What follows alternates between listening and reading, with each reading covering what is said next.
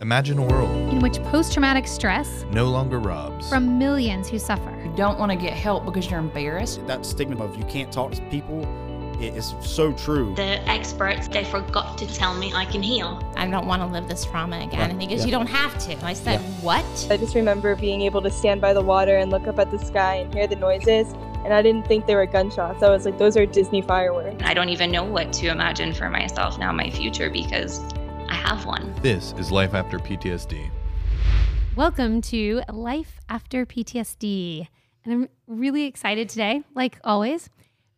But actually today is more exciting because we're actually on location of Wonderful with the founder, Heather Palacios.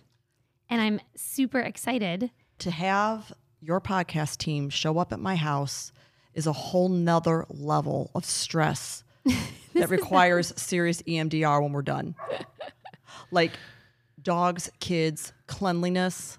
I'm sorry. Wanting to make a first impression with I your was team. expecting there to be like stuff all over the table. I'm really disappointed that it's so clean. Oh, no.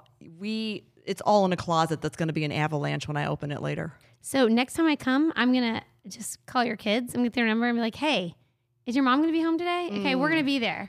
We're just going to walk in. No. We went to great extents to give you guys a first good impression.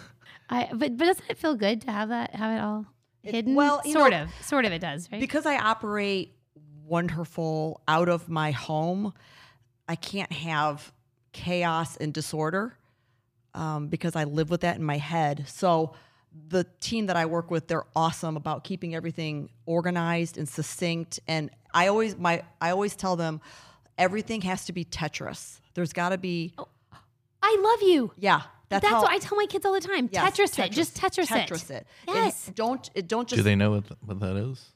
They do. Oh, okay. I made sure they played the game. Yes. Everything is Tetrised here in the Wonderful workshop. That is amazing. I always loved you, but now I really love you even more that you tell your kids to Tetris things. Yes. So today we are going to be talking first, and I know we've had you on the podcast before. You're a friend of ours, but we have a new host today. Yeah, actually. Yeah. Co-host. So I am Carrie Aresso from First Orlando Counseling, and with me is Ed Merkel, also from First Orlando Counseling. And we're here at the home of Heather Palacios, also her office. Yes. For Wonderful.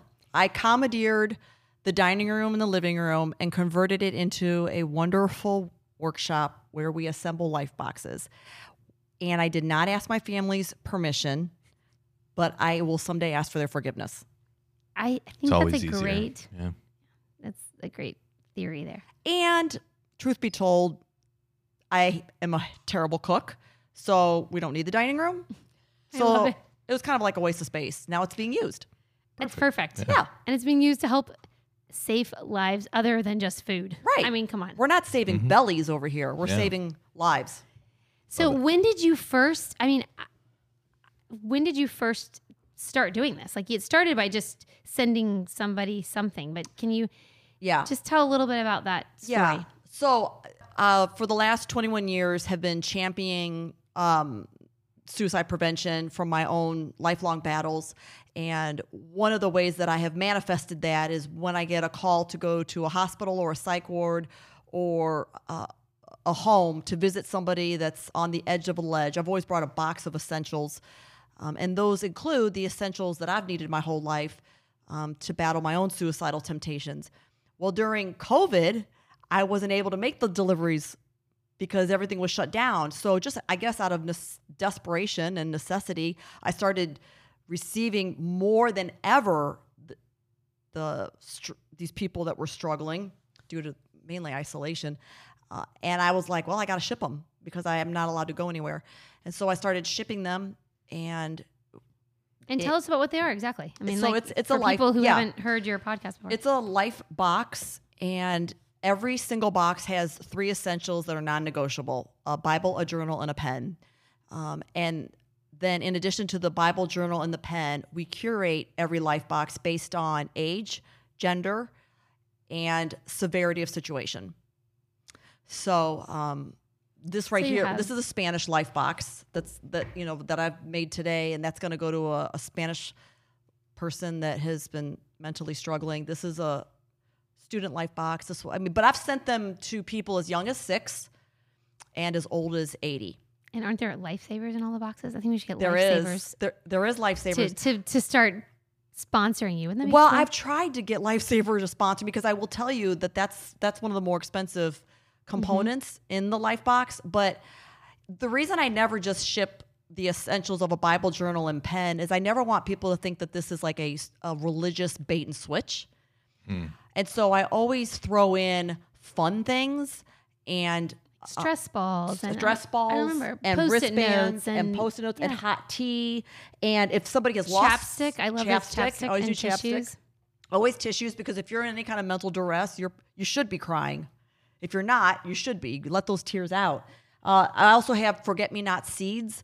Those go into the grief life boxes. We do life boxes for people that have lost someone to suicide. Oh, wow. And so we always put in a forget-me-not seed so they can plant something in their honor. Oh, that's great. I love it. It's I don't know, beautiful comes to mind in my head, even though like the situation isn't necessarily beautiful, but Yeah. you know, being able to reach out to someone in that time and Yeah. and I think of like the essentials you're talking about and how much just those 3 things how that can impact someone in that time. I mean, I've been in bad mental seasons, and that was all I had. When you're battling depression or you're in a psychiatric ward for a suicide attempt because you were Baker acted, you don't have amenities and luxuries and creature comforts. And sometimes you don't even have a pen. Right. I mean, and sometimes they don't allow a pen. Right. But my Bible has always been allowed and accessible. And the journal and the pen, I mean, I have my journals carried from when I was 8 years old. I'm 48. I have a lot of Wow. journals. wow. And I think that is an essential, because when you have no one to talk to, or you are alone, there is no companion like being able to write out what's going on inside of you onto paper. Yeah, I remember hearing your letters that you wrote to your grandparents, right? On a previous podcast, we talked about that. So we've sent these life boxes in 10 months to 40 of, how many states are there? 50 or 52? 50. Thank you. No problem. 52 cards in a deck. Yep. It's one of these days I'm going to remember It's okay. that. I actually do the same thing. I'm so sorry. And my husband looks at me and goes, why can't you remember that? I never can. Like, I don't know. I just feel like, It's too trivial. I just feel like Hawaii and Alaska should be the extra 2. well, It should be it's- 50 Like plus Hawaii and plus 2. Alaska. That's and what I think. It's trivial. We keep in our brains things that are not trivial. Carrie. Absolutely. Really. Absolutely. Okay. So in Important 10 things. months, we've sent out 1,600 life boxes That's to amazing. 40 states and 4 different countries, ranging from, like I said earlier, a 6-year-old up to an 80-year-old. This 80-year-old reached out because her husband had passed and she was a widow and she didn't want to live anymore. And her daughter reached out to us, would you send one? And we did. The 6-year-old was heartbreaking because it was communicated to us that his mother attempted a murder-suicide with him and her. And the authorities got involved, but the family member reached out to us and said, could you send a life box to the 6-year-old? Oh, wow. That's really cool. So how are they hearing about you? You started talking on social media. And I mean, I met you at a training, but you started talking on social media and just sharing your story. Yeah. And I think the life box has taken on this life of its own by word of mouth and social media. That's awesome. Because I do not have the money to pay for advertisement. I'm sorry, I don't have any money, period. So it's just word of mouth. And now we get at least one a day. yeah, and that's one of the things that we're going to do in a few minutes is I want to put your commercial, if you will, right, on some of our other podcast episodes so that maybe somebody will hear about it and donate something or We've had recently a couple of churches reach out and place an order to keep them on hand. That's a good idea. And we had a college reach out. A college outside of Chicago had a suicide attempt not too long ago, and they asked their counselors on the property asked if they could have some on hand, and I was thrilled to partner with them for that. Yeah, that's so exciting. Yeah. So, and I don't know that there's anybody really doing anything like that. Like, it's an interesting, somebody, you had a need, you had something that happened to you, and you realize, hey, this is a way I could give back. But I want to ask, when you said pre-COVID, you were going to visit people. So when you heard about somebody who had died by suicide or was struggling, you went and visited them in the hospital, or with the family, for years. I mean, for 21 years, I'm just in this like unorthodox role where my biggest temptation is suicide. I mean, my garage is right there, and my car is in it, and I live 10 feet away from my biggest temptation, and I have to fight that in my head. And I've learned that it is a fight, but it is winnable. And with my relationship with God and my counselor and my medication and my church, it is winnable, and I can do it. And I want to help others do the same. And so I'll go anywhere. I will go any hospital, any psych ward. I've gone to prison. They won't let me bring the life boxes in. But when people have gotten out of prison, I've had people reach out and say, would you send a life box? And I actually got photos of that. Someone that was incarcerated was released, and we sent a life box to him. And it makes your eyes water when you see the photos of him opening it up. So. And the other thing that I love about you is you're just so real. Like, hey, I struggle with this. Because most of us don't want to talk about our struggles, right? I mean, well, or we do, but we're just doing it so that we'll get attention or go viral or get a bunch of likes on social media. That is such a good point, because you're right. People do that now. Years ago, when we were growing and when I was growing up, you didn't talk about these things, right? Yeah. But now it's like, oh, I'm having a tough day, and I think I made, and they get all these. You're right. Yeah, that's terrible. I think that's a dual syndrome right now of people struggling mentally and talking about it, and people thinking they're struggling mentally and want to talk about it. Well, it's interesting you say that, because I think that one of the things I say that a positive that came out of COVID, lovely pandemic, is that people who had never struggled, let me back up. We all are on some continuum of mental wellness. I mean, I don't think anyone is mentally perfectly well, at least not the blondes in the room, but right. I'd like to meet that person. Yeah. But just your co-host is mentally well. Just kidding. No. I'm a disaster. I know. Walking disaster. Let me just say, I know his wife. Okay. So, what are you trying to say? So I think that we look at mental illness as like this category, like that person's mentally ill, but we don't look at that with health. We don't look at this person and go, oh, they're physically unhealthy. We might do that, but most of the time we're just like, okay, they need to get to the gym. We might say that. Right. But I wish that we would just start looking at mental wellness as it's a continuum. We're all on the continuum. Right. During the pandemic, which is what I started with, people who had never struggled with where they were on that continuum, they had been fairly mentally well.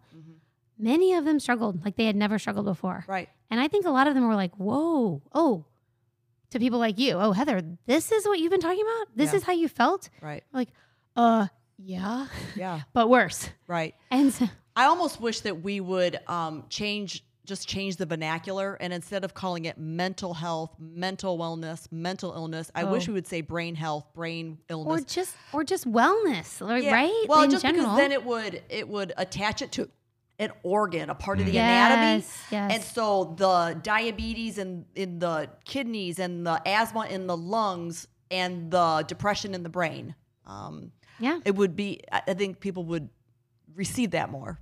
No, I agree. I still remember the day I had been a counselor for years, and a really close friend of mine, who I didn't realize was even on any kind of medication, was on some anxiety medication. And she looked at me and she said, I said, oh, I didn't know that.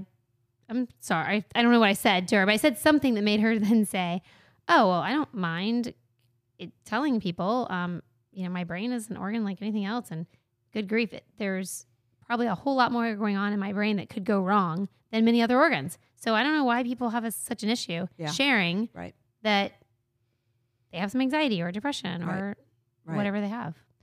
Yeah.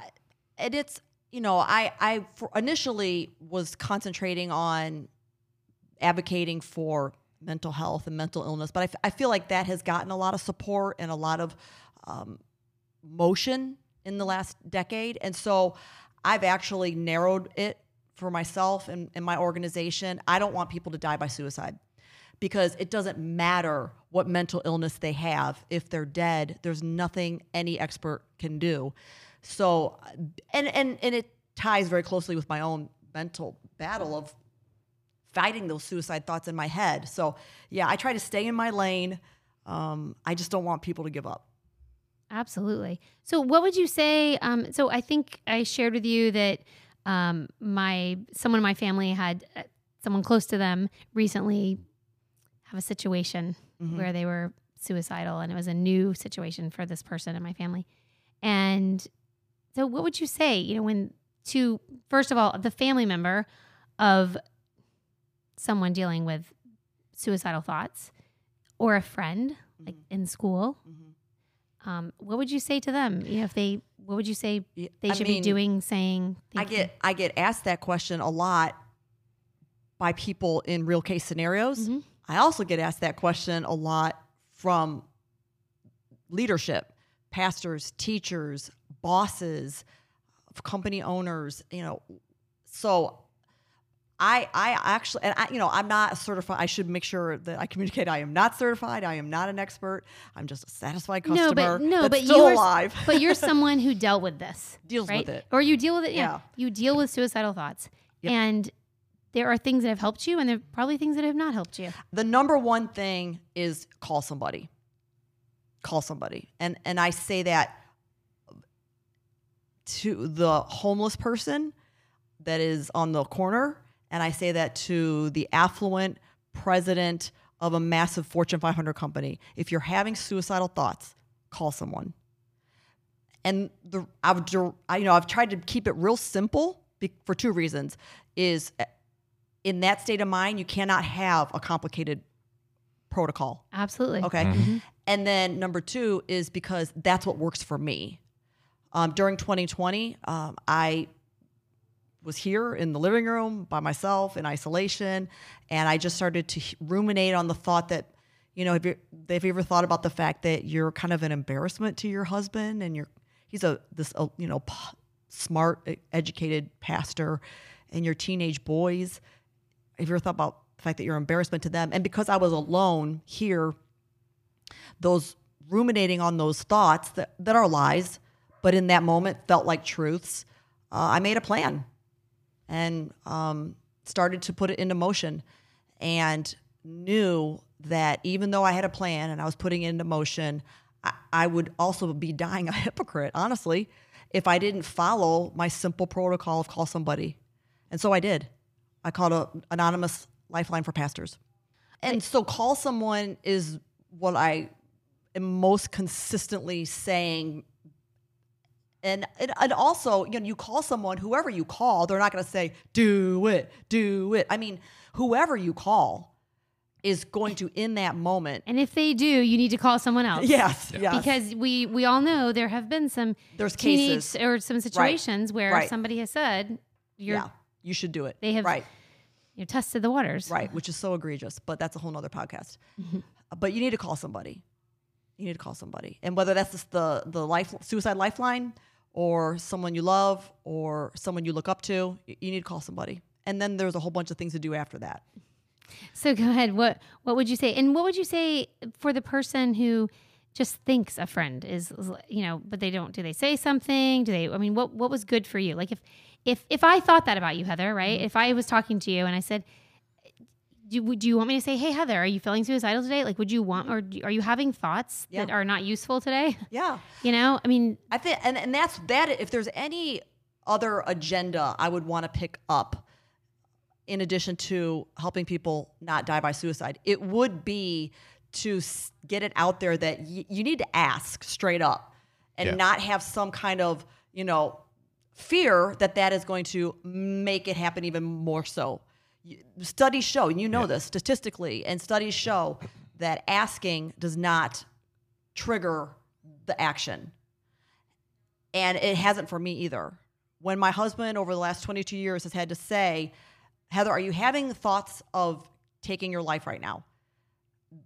That's obviously worked because I'm still here. Absolutely. Yeah.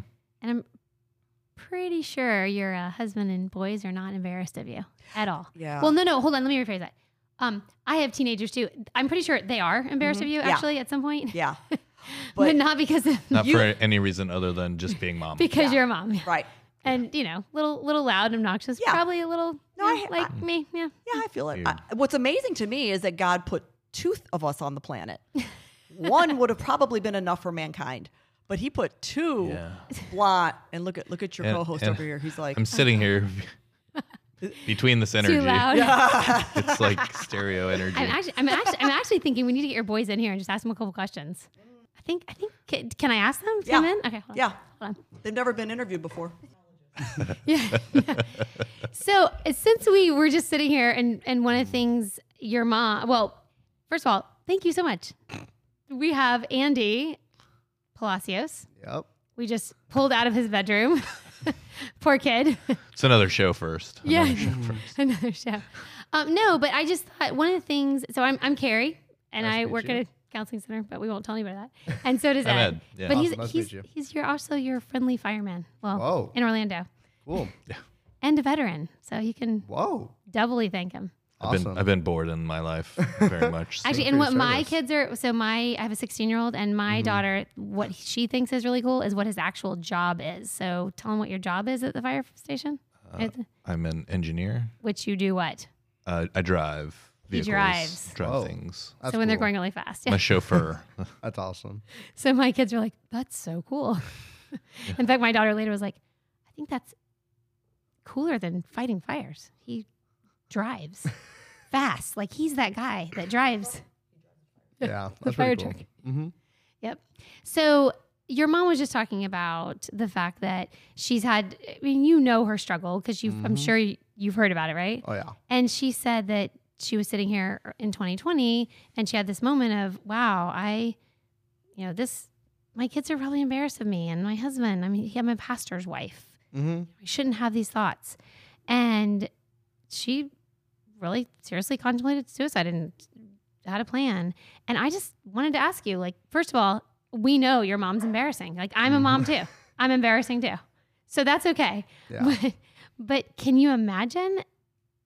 I don't know what goes through your mind when you hear your mom say that. Yeah. Can you share? Yeah. All moms I feel like have an embarrassing side, and I feel like that's part of being a mom. Yes. That's just all moms. Yeah. That's I obviously have one. Yeah. It's all embarrassing, but also I think from my viewpoint, I didn't see really any negatives. Obviously, I'm proud to have her as my mom. She's one of the strongest women I know in my life.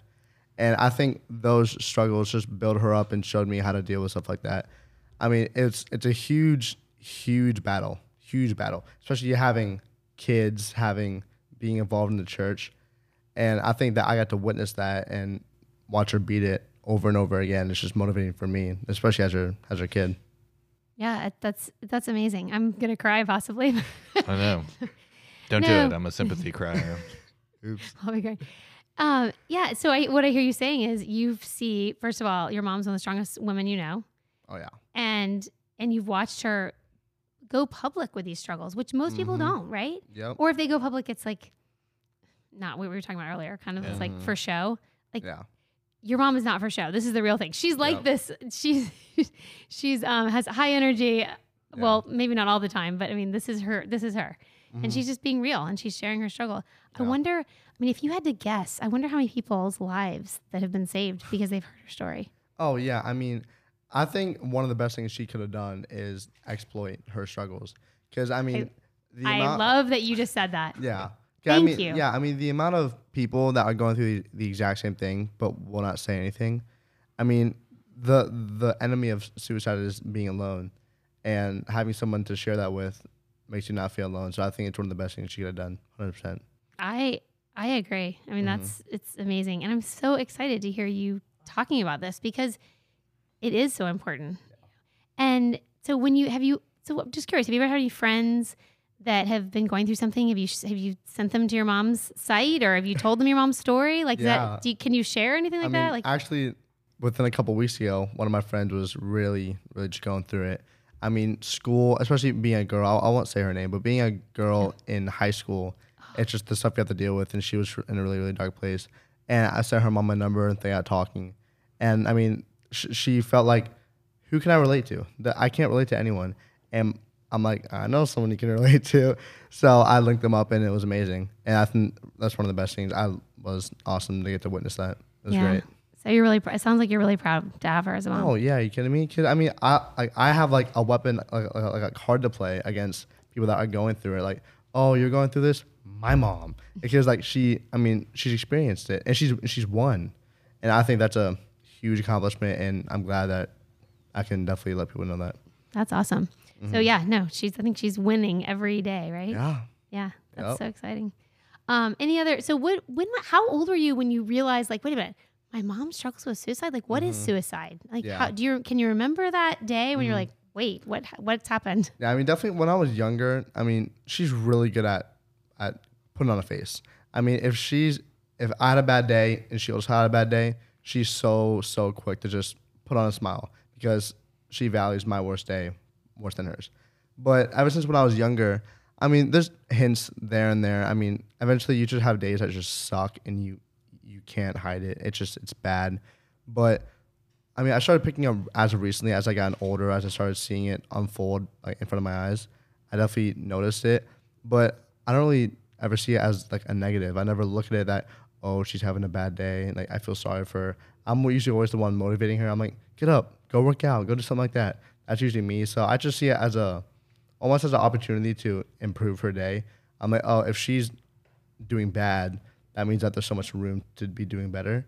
So I always just try to be that person. Yeah, look up for me. But I know that this statement, I love the statement that if she's doing bad, there's always room to do better, right? Isn't that what you just you said? Yeah. That's amazing. So what would you say to your mom right now? Like if you were gonna, you don't have to turn to her because she might start crying. Yeah, but if your mom was sitting right here in front of you and you could look at her, what would you say to her? I mean, about the fact that she's still here and she has not taken her life. Yeah, I mean, the fact that I've heard that she's felt embarrassed, I mean, I just think that's ridiculous. I mean, we've never once felt embarrassed.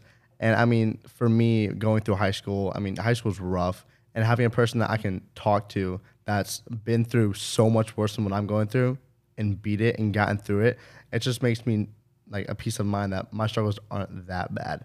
It always, I can go back to, she's had it so much worse. And she beat it. And so I just need to suck it up and be like her. Well, and it sounds like you're really thankful and proud of her. Yeah, I mean, I've heard her say like, oh, I'm embarrassed that you guys have to have me as mom, and obviously, I mean, I see why her mind goes there, but it's so wrong. I mean, me, my brother, my dad, it's such a blessing to have her around. And a person to talk to when we're having struggles like that, to what she's doing now with her life boxes and what she's building up people around her. I think it's huge, and we couldn't be more proud. Yep.